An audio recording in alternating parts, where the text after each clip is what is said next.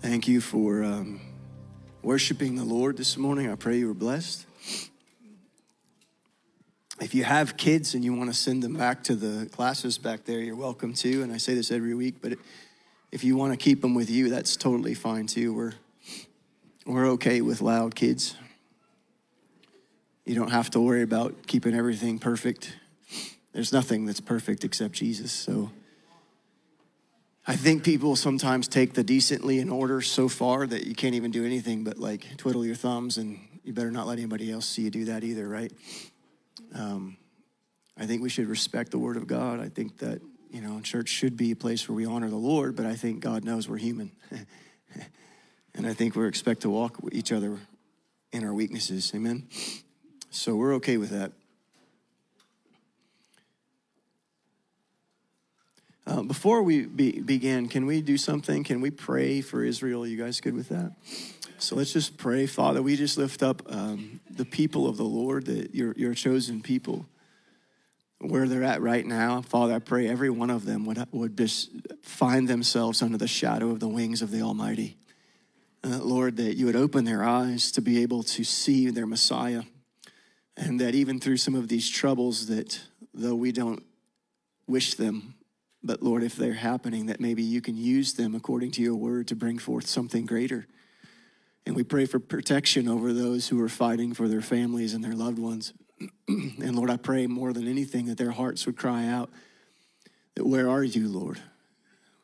And that Jesus, you would show yourself as Emmanuel, that you've always been God with them. Lord, I pray for the nation to have peace, because you instruct us to pray for that. We pray for the peace of Jerusalem. Lord, we pray for the people who are being wounded on both sides. We pray, Father, that everybody over there in this conflict would have peace with Messiah. Muslims, Palestinians, Jews, that they would find Jesus. Lord, we pray that your heart would be satisfied over the people in that region, that they would all come to the saving knowledge of the kingdom of heaven, that the reign of the Lord would come upon both Jacob and Ishmael. Lord, that your plan would come to pass for all men, that you long for all men to be saved. We love you, Jesus, and we thank you for allowing us to participate in praying. We ask, Father, specifically that you would open the eyes of your people. In Jesus' name we ask these things. Amen. All right, so welcome. If you're new, we're at the very end of a very long series. I'm not sure exactly how long, but it's been over a year and a half at least. Going verse by verse through Ephesians. That takes a minute, amen?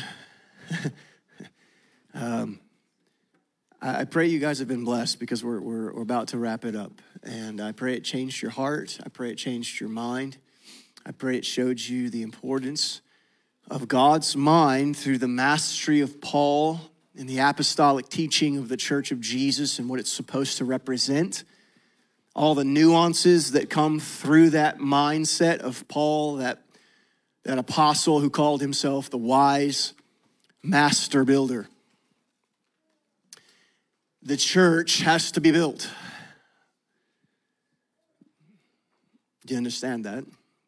The foundation is Christ. That can't be replaced. Nobody can replace that foundation. Jesus is the cornerstone, the foundation of God. But upon that, the Bible is very specific that we must be built.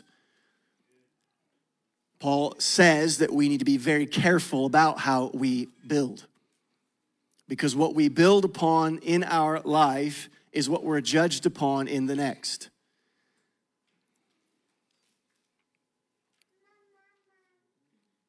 It's one thing to rejoice in the foundation.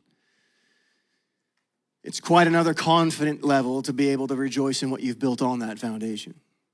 Theology alone is not good enough because theology in its very essence, the word breaking down in itself, is nothing more than the study of God. But when you're using a carnal mind to study a deity who cannot be understood, you come up with some problems along the way. Theology is only as strong as the mind in which it's studied in. If the mind is not renewed and it's not like Christ, if it's not the mind of Christ, then every essence of theology will be skewed. This is why we have so many denominations and different people who believe different things. Even so much so, they'll agree on some very foundational basics, but they'll completely go against the Word of God itself and dividing itself from one another, breaking apart the unity that Jesus died to give over things that he never intended us to divide over. So in other words, sometimes people hold so true to their theology, they end up breaking the church apart that has its very essence in the theology they're studying. Does this make sense to you?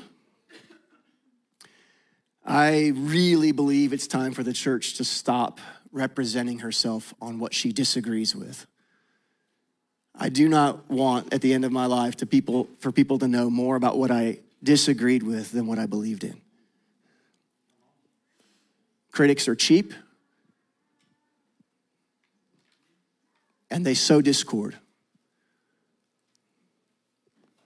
If you study most of the verses in the New Testament that have any indication of rebuke, correction, or otherwise, it's mostly written in the pastoral books. In other words, the idea is not that we go out and find everybody we disagree with and try to correct them. Most of the time, people who are doing the correction don't have the authority to correct. Just because you differ with somebody's theology doesn't give you the right to correct their theology. I'm sorry. Even Jesus didn't start correcting things in his disciples' lives until he had relationship with them. How many of you guys know that if you walk up to somebody blind on the street and try to correct them, they're probably not going to listen? How important is relationship in the iron sharpening iron idea of life? Without relationship, rebuke can't be trusted. If you really disagree with somebody and you really want them to change, my suggestion is that you build a relationship with them before you begin to speak to them. Or you'll never gain anyone. The only people you'll gain are the people who already believe like you. Congratulations, you started another cult. Jesus came down to know what we were like. I say this very lightly, and I hope you understand what I'm saying. God knows what's in mankind. God knows everything about mankind in the sense that he created mankind, but there was one part of mankind he didn't know anything about, and that was to be one. God did not know what it was like to be under a fallen human race. God, before Jesus, did not know what it was to suffer hunger. He did not know what it was to have to defecate, urinate, be stressed, undergo difficulty, things that were humiliating. The very construct of fallen humanity is a humiliating process.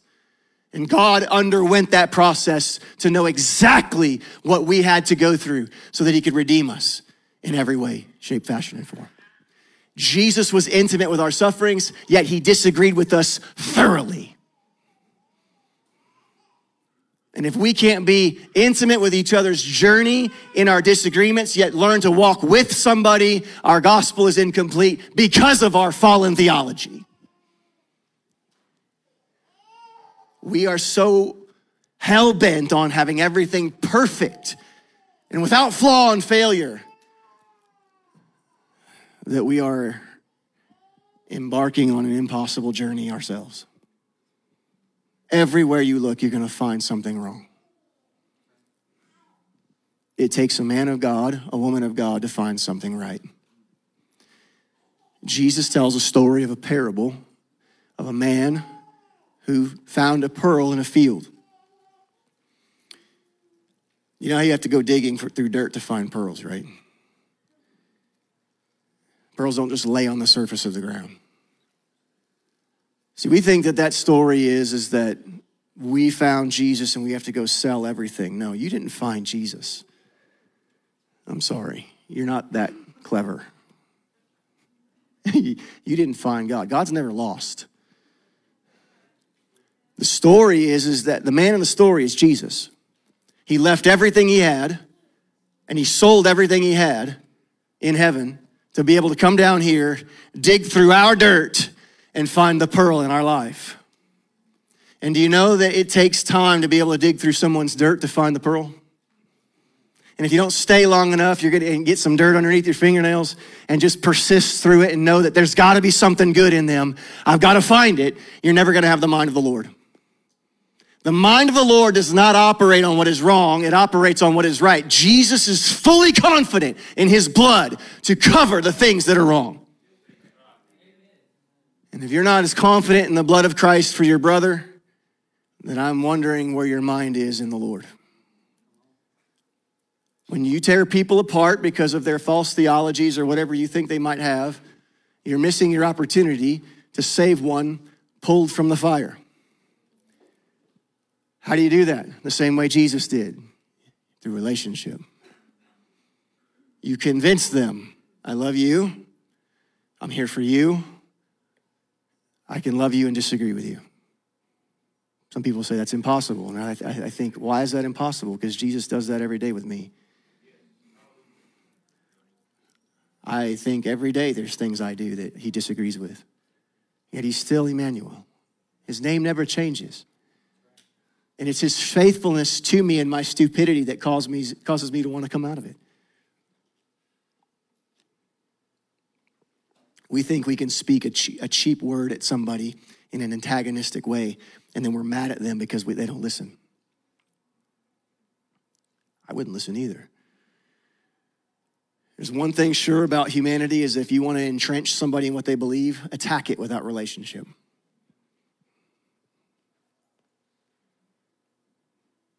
If I came to you and had no relationship with you and I started attacking what you believe, you're not going to go, oh, brother, I'm so glad the Lord sent you in my life. Oh, man, I've just been wrong all these years. Thank you so much. Not going to happen. Sorry. Nobody in here is that humble because we don't think we're wrong. It takes relationship to prove what is right. And when what is right is proven, we organically let go of what is wrong. You with me so far? How does that apply to Ephesians 6:17? Because that's where we're at. The helmet of salvation is the mind of God. And within the mind of God, we find the operating process of the Christian. If we operate our Christianity out of our fallen mindset, we end up with confusion and fragmentation every time. The helmet of salvation is not a momentary issue of being saved. It's not the salvific moment you came into reality, though that can apply. The helmet of salvation is something that you wear, and it's something you think, and it's become a part of who you are just by the process of breathing. You are living a saved life. Not from hell, but from everything Adamic. Every old thought process, every old emotion, every old plan and attack and trap of the devil. You recognize it because your mind is stayed on Messiah.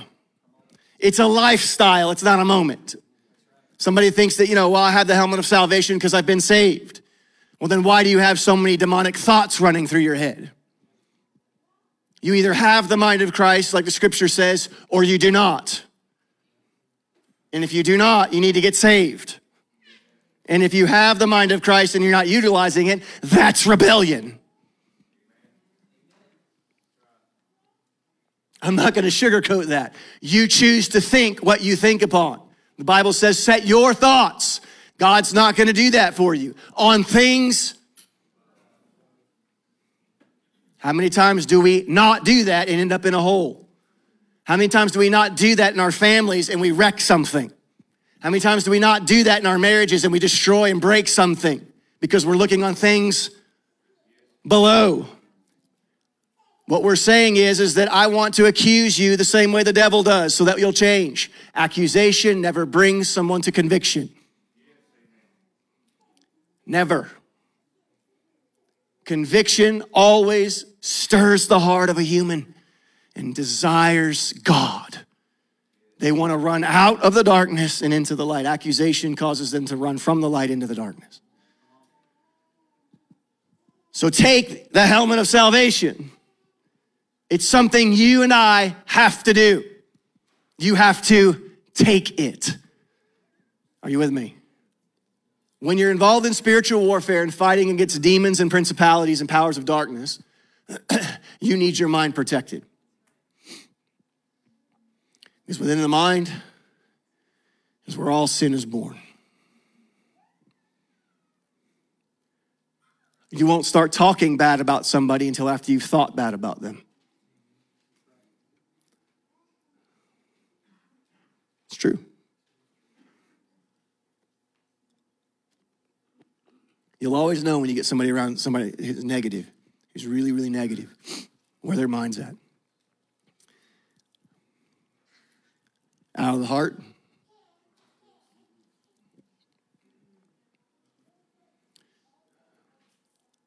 What gets into the heart comes from the head.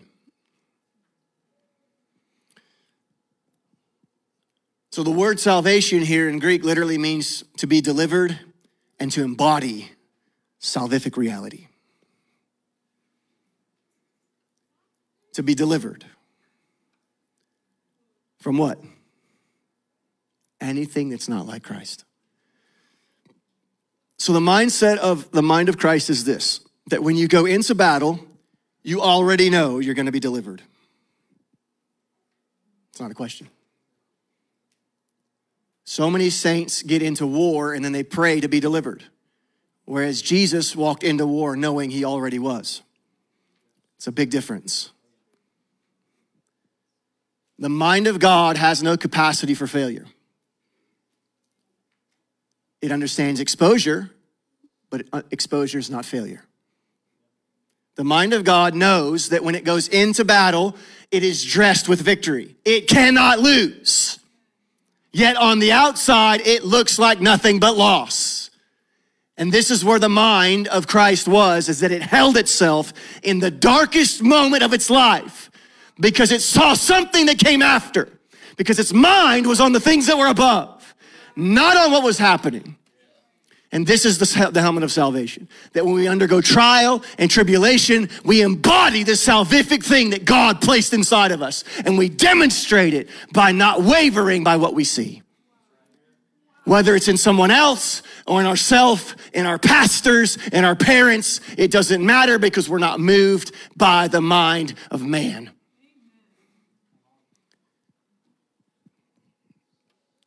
The literal mindset of the believer is victory. Can you understand now that when we couple all of the other elements of the armor of God that we've talked about already into this one, when we walk into all those things we've looked at, we can come into this thing completely unable to be moved. Which is why Paul uses the word stand 4 times in the chapter. You're not fighting for victory. You already have it. And I know we think we know that. And I know we can shake our heads and say amen. But how do you know you have the mind of Christ? Whenever you get pinched, you organically come to the overflow of, thank you, Father. I don't know how, but I know you will.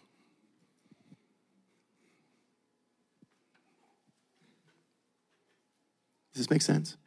Because even if it's your time to die, you will not waste it on the devil. I remember hearing of a missionary one time who got into a place where it was really bad. They pretty much decided, it was like 5 or 6 of them, they were going to die. They weren't going to get delivered. They were going to be killed. They were in the jungle. And they were being chased. And they finally stopped, and that's like, you know what, guys, we're done. I said, here's what we're gonna do. We're gonna spend the last few moments of our life praising Jesus. We're not gonna let the devil take our death. We're not gonna die in fear. If we're gonna die in worship. We're gonna make the devil see us praising God as he takes our life. He will take nothing from us. And that's what they began to do. They began to sing and they began to praise and they began to worship God loud to the point where it's like they can't hide anymore. For some reason, the enemy never came.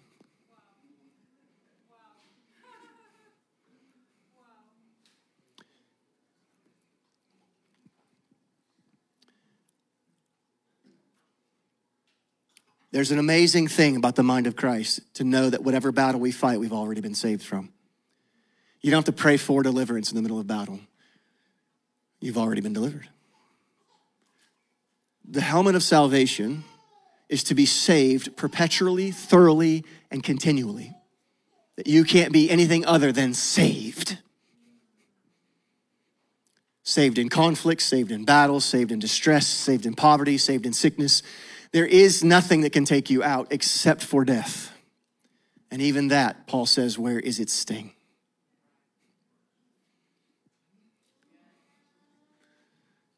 When we walk like this, we know that no matter what happens to us, it will work for the good of God who works through us. Therefore, we cannot lose. So it doesn't matter how much it looks like we have lost. What matters is, do we have the mindset of God to see resurrection when we're being crucified?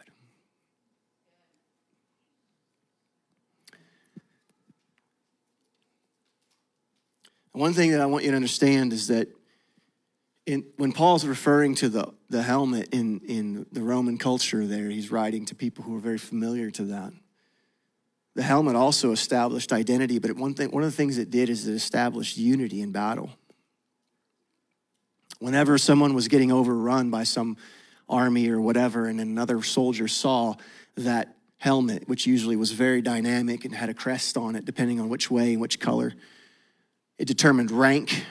It determined how high you were in the Roman army. And honestly, the mind of Christ also determines rank in the Christian life. If you see somebody with a weak mind and a negative mind, their rank is not that great in the kingdom. The devil knows he can kick them around the block for 2 weeks every time they screw up, and they're not going to stand. And if they can't stand for themselves, how are they going to stand for someone else? In fact, most Christians are nothing more than tools of the devil. See, the devil can't speak out loud, but he can use your tongue. How many times have you attacked your husband and your wife in your marriage? How many times have you been the voice of darkness in your own home? You think Jesus would ever do that? Oh, but you got good theology though, don't you? Ouch. That's how that works. It promoted unity. So when one army was being attacked and another soldier began to see that there was a person with a proper helmet on, representing proper authority, rallying and gathering certain troops, there was a confidence level that was being built. Why? Because one Roman soldier began to understand that another Roman soldier thinks the same way. They've been trained by the same army, and they're going to operate the same way in battle, and I can trust what's going on over there. I don't have to pick it apart. I can focus on what I'm doing. And I wish we could have that in the church. And I could look at somebody and be like, you know what? I may disagree with some of the things that they're doing or saying, but you know what? I believe they have the mind of Christ, and I can trust that God will use them. I have some people all the time say, well, what do you believe about that person, and this doctrine, and that, and blah, blah, blah. It's like, you know what? Have you never read your Bible? Like, first of all, it doesn't matter what I think, because I have no authority over those people. Zero. It doesn't matter what I think. If I tell you what I think, I'm just promoting discord. But second of all, don't you read what Paul says? Like, some people actually go out and preach Jesus for wrong reasons. They do. Through the wrong spirit, through the wrong heart, through ways to actually, even some ways, he was inferring that they were preaching Jesus to mock him. And he's like, I don't care. At least Jesus is being preached. Why can't we put some of those things to bed and stop worrying about what everybody else is doing out there, and you take care of the battle that's right in front of your face?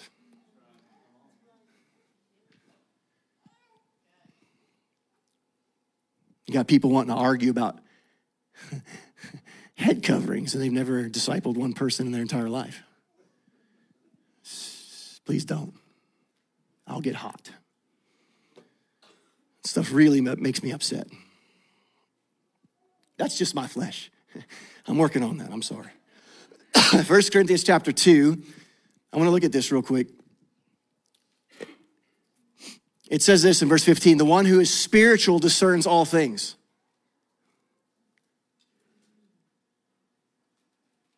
But he himself is discerned by no one. For who has known the mind of the Lord, and who will instruct him? But we, not you, not I, we, you get the plurality? Okay, you can't quote that I have the mind of Christ because it's actually not biblical. We have the mind of Christ. You alone have a piece, not the whole. I alone have a piece, not the whole. Collectively, we represent beautifully the mind of the Lord. And if you're attacking one part of the mind of God, you're attacking yourself. Because you cannot separate things that Jesus has put together. This is marriage talk, yet we are the bride. Many parts, one body. We're one. Think of that next time you used to want to get critical about somebody who believes in Messiah. You're literally attacking a piece of yourself. At best, you're attacking his bride. I don't suggest, fellas, you touch anybody's woman. It's not smart. God put in every man this innate desire to murder, if need be. I may go to prison, but I'll just start a prison ministry. That's how it works. But you don't touch Jesus' bride. You're his bride. We need to close our mouths, open our hearts. We have the mind of Jesus. Why is this important to Ephesians 6? Because the helmet of salvation is placed on the mind. And the mind of God understands this thing is bigger than just one person. It's bigger than you. It's bigger than your theology. It's bigger than your opinions. It's bigger than your experiences, which you base a lot of things on. If your Christianity is based on your experience, you have a small version of God. John 14:12 exists for a reason. Greater things you would do. And if you only exist within the realm of your experience, you're missing the thing that God said we would have after he left. But if you're not open to those things because your theology isn't open to those things, then I'm sorry, I don't understand. You know, I have a lot of people say all the time, well, trust me, I'll say this, if it's not in the book, we shouldn't be doing it.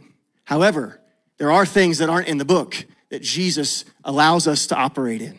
Not everything's in the book. You can't sit there and say, well, there's a verse about watching television. It's just not there.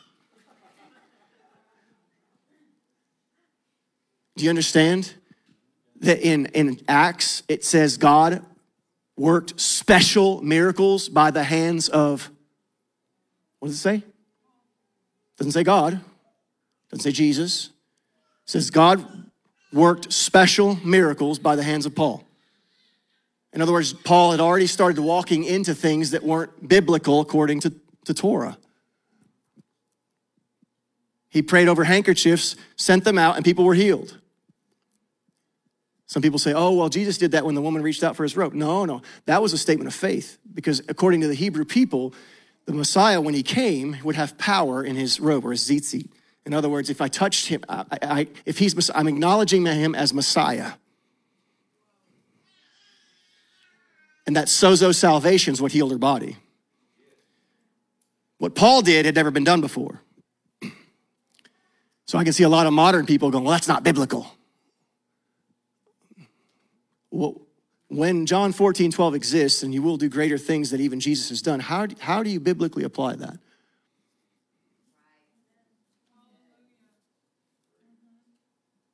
I don't understand. Like everything at that point is not biblical. Do I believe in biblical? Absolutely. Like you guys who know me know that if it's not in this book, like that's how we live our lives. But I also leave room for God to be God. Not in some weird, funky way, but in truth and in spirit.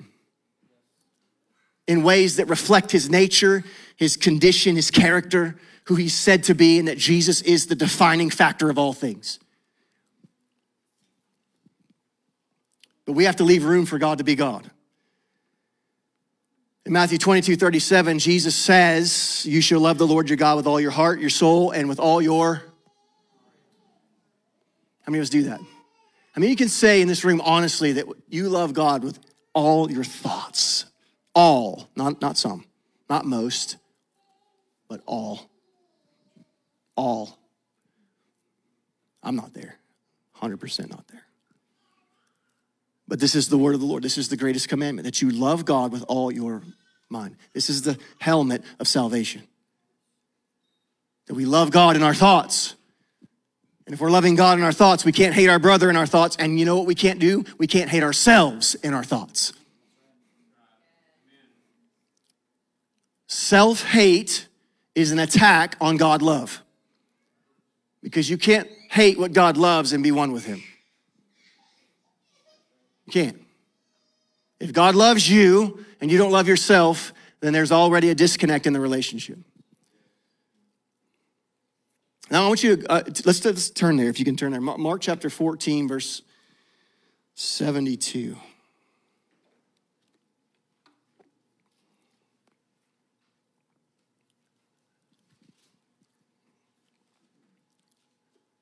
See, we need to start, this is why I said at the beginning before we even started worship, we need to remember. Remembrance has to do with our mind. It has to do with our thoughts. It has to do with the salvation that God has brought and worked in us. We remember what God has said when things get hard. This is part of the mind of Christ. And we also remember that we're not the only person in the story. That your troubles and your struggles and your trials are oftentimes for someone else. That God is leading you through a specific Egypt so that way you can be the deliverance they need when you meet them. But if you're so engrossed and self-focused in what you've done or what somebody's hurt you with or what you've had to go through, you're going to miss the reality that somebody's praying for you to come into their life and lead them through this. And if you're not going to answer that prayer because of your self-focus, God will raise up somebody else. People are praying for deliverance. They don't even know it. In their heart, they're like, God, I wish there was some other way. I wish things were different. And this is the word where in the Bible where God says he hears their heart. He hears their cry. The cry of the heart of people. They may never say it with their lips, but their hearts are saying, I wish I was healed. I wish I didn't have to go through this. I wish someone could help me. The mind of Christ knows. Let me say it this way. I've said this a lot of times, but let me say it this way. It was Jesus' hunger in the wilderness that gave him the authority to feed the multitudes.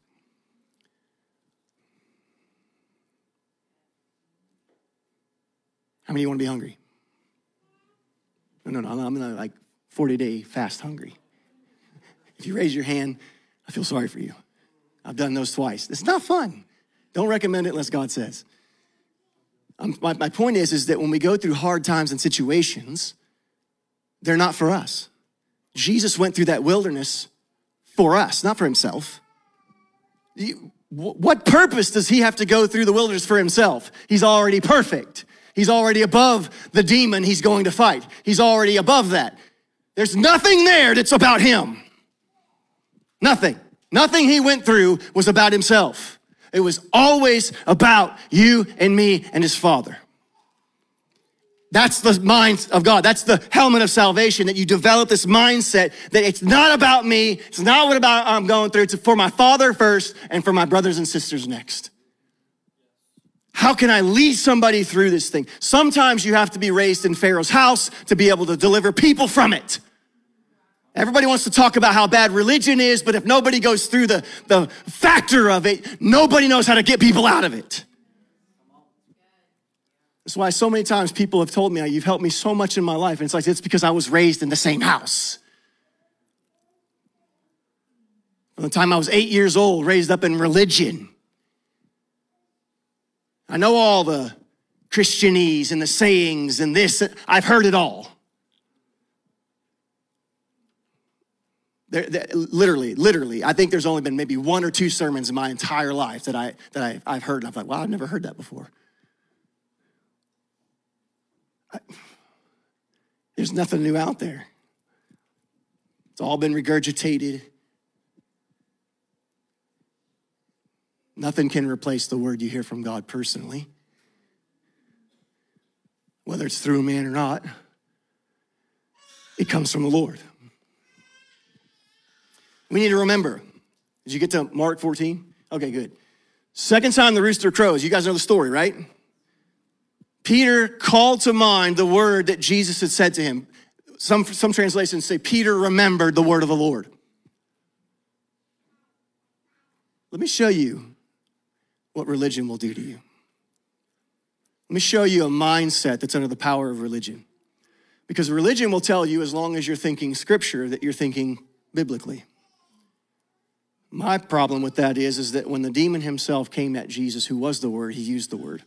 The word is not always used in the life, breath, pneuma, spirit it should be used in. Are you with me? The devil quotes scripture all day long.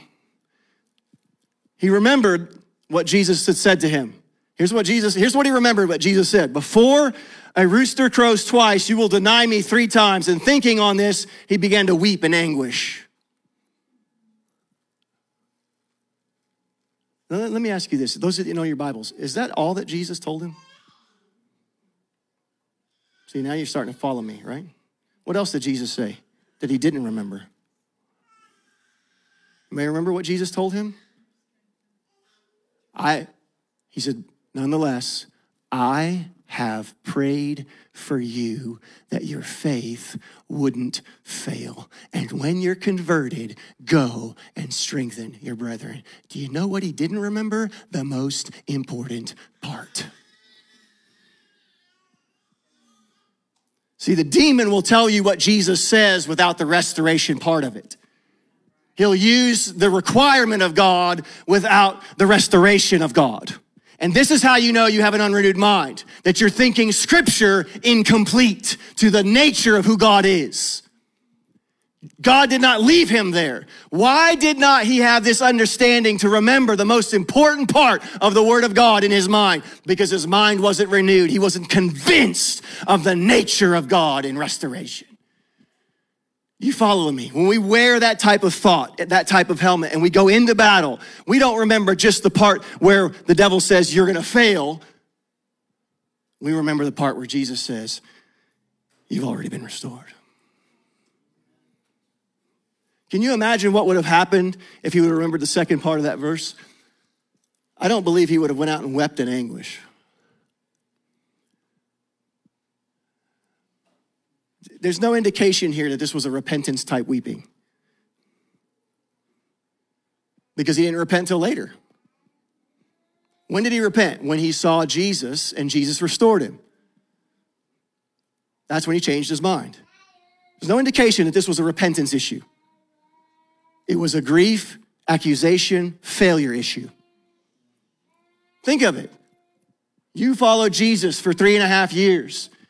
You heard him, you were with him, you whacked off a guy's ear for him. I mean, you're with him. And at the last minute, you, not him, not Peter, you betray him. You sell him out like everybody else. 3 times, no matter. You think you're gonna go, oh, well, it's okay. What are you gonna be feeling in that moment? Here's how we know it wasn't a conviction type repentance. It says he ran out into the darkness, like he went away. What happened in Genesis chapter 1 or 3, whenever Adam and Eve sinned? They ran away from God. Any indication of somebody running from God is usually underneath the voice of accusation. When you see people run from church, run from you, run from God, stay isolated, they stop showing up, you don't have to be a prophet. Somewhere in their life, they are under condemnation. Somewhere in their life, they're under failure. Their own problems, their own stuff, their own things they've done to themselves. They began to isolate, run from God. It's exactly what Peter did. Having a mind that's underneath the helmet of salvation understands everything Jesus has said. And it holds on to the parts where he says, I've already prayed for you. What's the Bible say? That he's the author and See, most of us have the idea that he authored our faith. We have that down in our theology. But most of us are very unsure about how it's all gonna end. When it says he's both. Do you realize that God exists outside of time, that he's already seen you live your life? Such a weird thought. Such a weird thought. It's actually how I use certain apologetic recourses to certain things about how God can make certain vessels for destruction. It's like, well, he already saw the whole thing happen, and he watched it happen 4 or 5 times, and he just let people be who they were already going to be. They chose it, and so then therefore he declared it, because he saw he lives outside of time. Time doesn't dictate him. He's the author and the finisher. Jesus was crucified before the foundation of the world. How does that happen? I don't know, but it did. My ways are not your ways. My thoughts are not your thoughts. My ways are higher than your ways. My thoughts are higher than your thoughts. We're trying to understand God through this little 3-pound piece of gray matter that we trust more than his word. His word's eternal. The Adamic gray matter is not. Are you with me? How come we can't remember what Jesus said in those moments? See, in every battle that God gives you, there is a promise. The devil's job is to blind you to it, so all you can see is where you failed. The helmet of salvation tells you you're okay. You're saved, not just from hell, but from this situation. You're saved.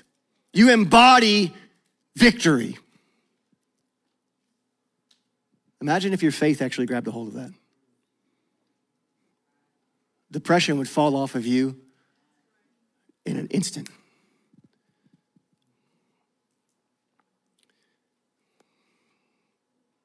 See, in verse 32 in Luke 22, it says, "But I've prayed for you that your faith would not fail." How many of you guys would have actually looked at Peter and said, well, Jesus didn't get what he asked for. Your faith failed. Anybody? How many of you, if that would have been you, you'd be like, well, I guess Jesus was wrong. How many of you guys would have put Samson in the heroes of faith? Anybody? I wouldn't have. Absolutely not. But he's there. How many of you guys read where Paul, or the author of Hebrews, talks about how Abraham did not stumble in his faith concerning God? It's like, hello? Have you not read the book? He definitely stumbled. But see, what God defines as reality is reality, not what you and I define as reality. What God says is real is what's really real. So did Peter's faith not fail? According to God, his faith never failed. But according to Peter, his faith failed. Let me ask you this. According to you, has your faith failed you at some point in your life, or has it not? Do you think Peter was special? That Jesus didn't pray for you too? He's called the great, what, intercessor? He's still making intercession. What do you think he's praying about? That the birds and animals would be okay and not suffer? He's praying about you. Are you following me so far? Can you see how this works in battle? You see how the helmet protects you? How when you get into these things, you're not moved or swayed?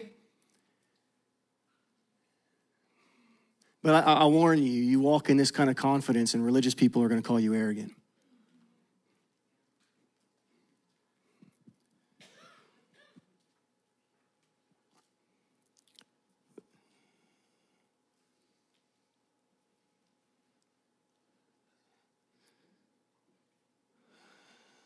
I quoted it a minute ago, but it's Isaiah 55:8, and it's, my thoughts are not your thoughts.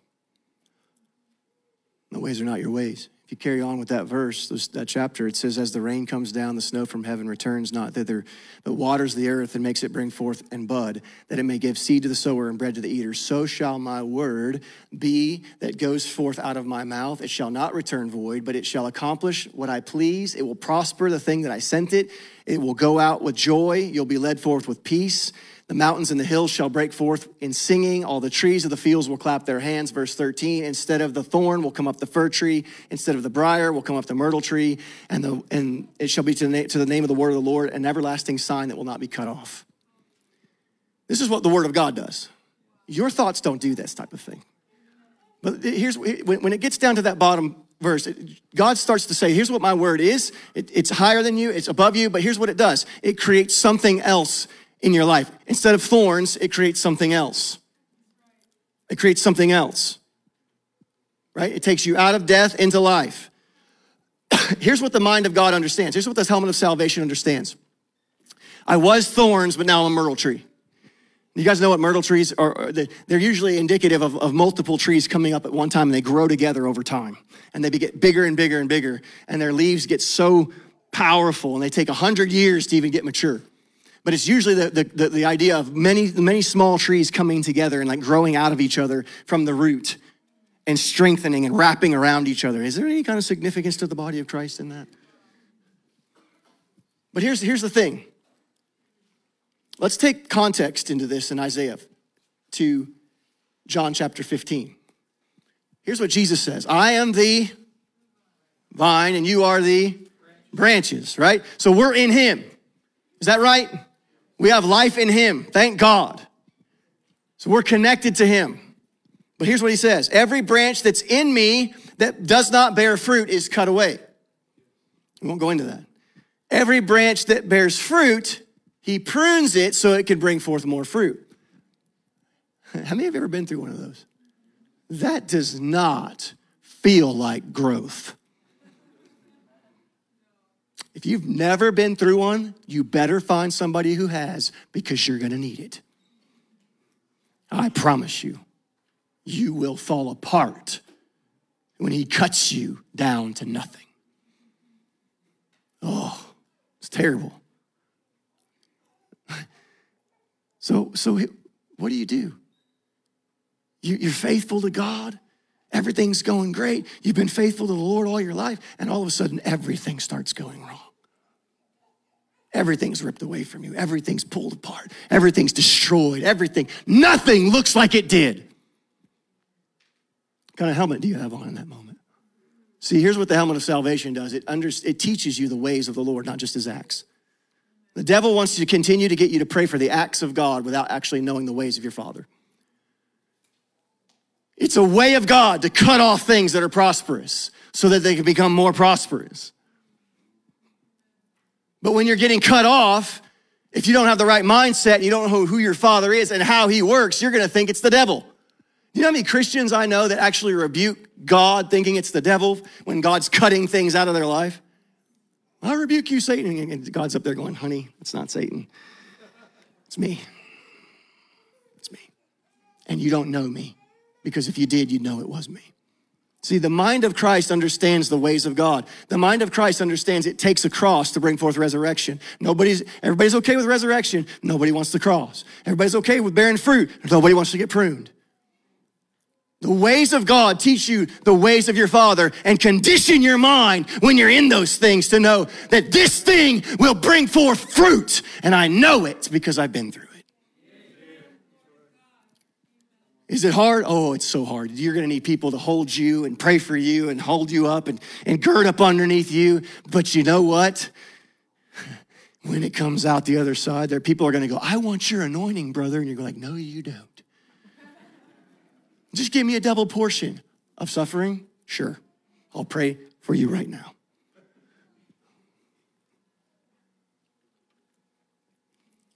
You understand what I'm saying? That the mindset of a godly man, a godly woman,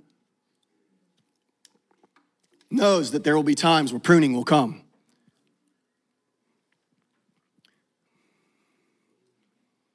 And I've said this before, but when they prune those grapes like that, man, you'll have this beautiful grapevine that stretches out like 40, 50 feet. And they whack it 2 inches from the ground. I mean, the stump on the thing is huge because it's so old. And they'll whack it off a couple inches off the ground. And you're like, what in the world are you doing? But guess what? In 2 years, that thing will produce more fruit than it ever has in its entire life. Why? Because it takes a certain shock to the system for people to go, I need to do something with my life. The nature of that grapevine is to bear fruit. And so whenever it feels like it's gonna die, it says, I need to bear more. And this is the way of the Father.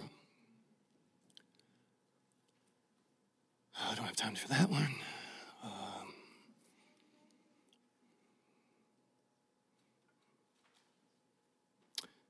1 Thessalonians 5:8 says, but let us who are of the day be sober, putting on the breastplate of faith and love, and for a helmet, the hope of salvation. There's a reason the word hope is used in there. Because when you're in the midst of battle, that's what you're working in hope. You're hoping the character of God will come through. But here's how it works. Oh, I'm gonna pass that one up.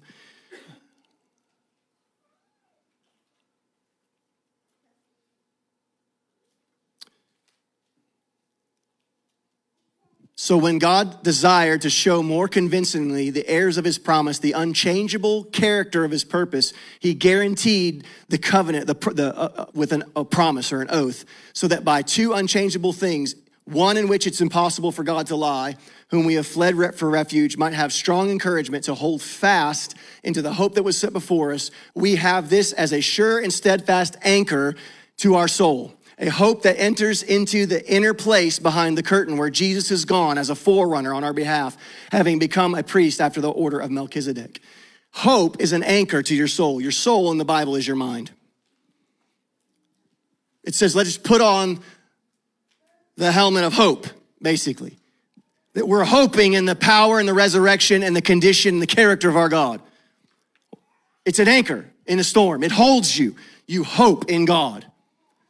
You hold that in every battle of your life. Why? Romans 5:2, it says, by whom also we have access by faith into his grace where we stand, and we rejoice in the hope of the glory of God. And not only so, but we, listen to this, we glory in tribulations also. That's the mind of Christ. Do you do that? Do I do that? Do we do that? We glory in tribulations. Why? Because tribulation has a work. What's the work that tribulation does? What's the work? Does anyone remember? It works patience. People say, oh, I need more patience. If you're praying for patience, you're praying for tribulation. I always tell people, don't pray for more patience. Pray for love, because love is patient. You pray for patience, you get tribulation. Just pray for love. Safer that way.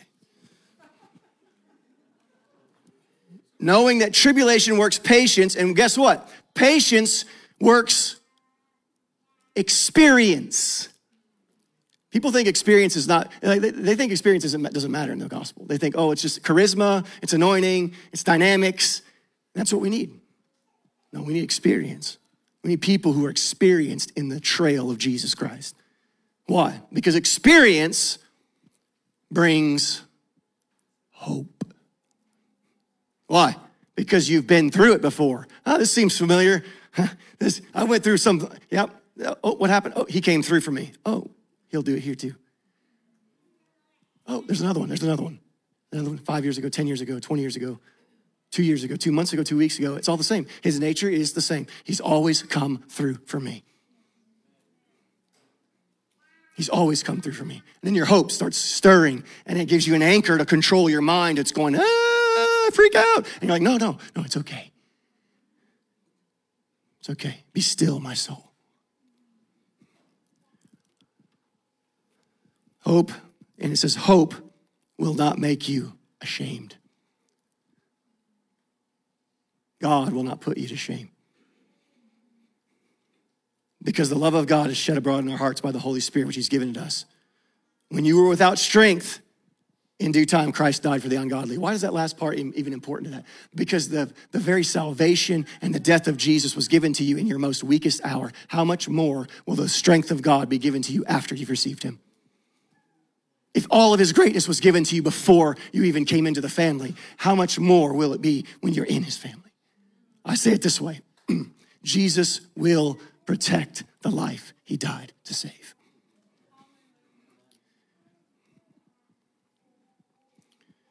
Are you with me so far?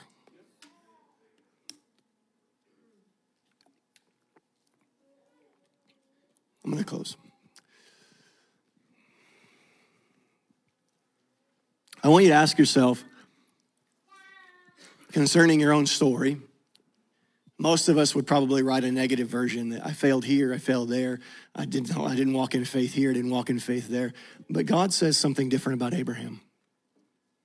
He says he did not stagger at the promise. And And the story and the context in Romans 4 is this: that even though he was going to lose the very thing he loved the most, he was okay. Because he had a promise. Part of the helmet of salvation is you and I remembering our promise. And you need to be so convinced of it that the next time the devil only reminds you half of what Jesus says, that you can finish the other half. If you can't finish the other half, you're listening to the wrong voice. The devil loves to speak the word of God. Oh, that's how he gets in our minds. But there's a character, there's a spirit behind the word that instantly when we hear it, we're like, that's not my Father.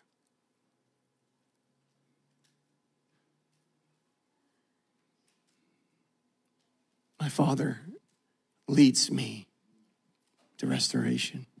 He leads me beside still waters.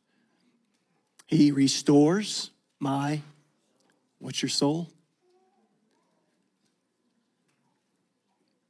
He leads me in paths of righteousness for his name's sake. We need to understand our Father. That's part of the helmet of salvation, to know God, to walk in his mind, to have the mind of Christ, to know that suffering is only for the benefit of others and for the glory of God. When you condition yourself to these things, when things hit you, yeah, you're going to be human. It's going to be hard. Things will be tough. But you're going to pull yourself out of certain things and begin to encourage yourself in the Lord on the promises of God. And this is how you do battle. You don't fight the devil. You listen to the word of the promise. If you spend your whole time fighting the devil, you're fighting somebody who's already been defeated. You fight by hearing the word of the Lord and standing on what he said. How's he going to get you through it? I don't know. That's not my job. I just know his faithfulness. Like that song we sang earlier. All my life, you've been faithful. All my life, you've been so good.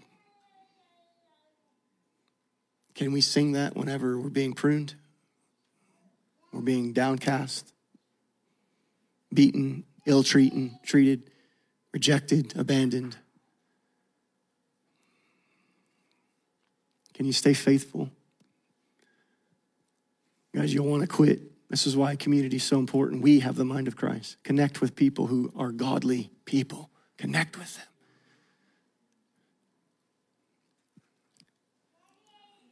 We're still a small church, but you realize like maybe 6 or 7 years ago, 8 years ago even, we had a massive split and we were down to like 3 people.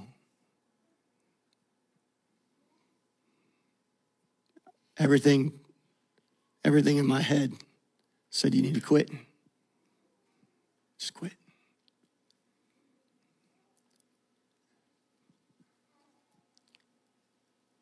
But you know what helped me the most? You got to find what holds you the most. But you know what helped me the most? It's this thought right here. I can't quit on the man who never quit on me. I can't quit on him. He didn't quit on me. I can't quit on him. So you find your promise. You find a place inside of you that gets down to the nitty-gritty. Whenever you're reduced to nothing but just a few things in your life that you can anchor in and say, I'm going to keep moving.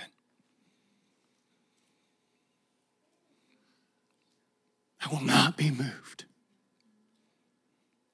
You can stand with me.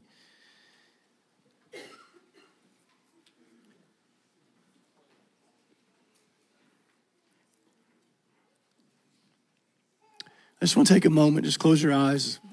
And if this prayer applies, you can pray it in your own way. You don't have to repeat after me, but something to the effect of, Father, if I have thought things that are not of you and developed mental strongholds that are not of you, I ask you to tear them down. And Lord, I ask you to help me remember the word of the Lord and the promise of God. I ask you to help me renew my mind. And I ask you to bring around me brothers and sisters in the faith to encourage me, to strengthen me, and that you would restore my hope, that the anchor of my soul would be set in the rock of Christ and his word. Lord, we love you. We need you more. I pray for everybody in here, willing and unwilling, that your love would just overshadow them. Overshadow them, God, because you are worthy of their life. I speak peace over you in Jesus' name. May our God and Father lead you and guide you in all his glory to fulfill his purposes and his plan for you. You are not an accident. You're not without purpose. You're not useless. You're not too young. You're not too old. There's purpose inside your soul. God, make it real to them. In Jesus' name, amen.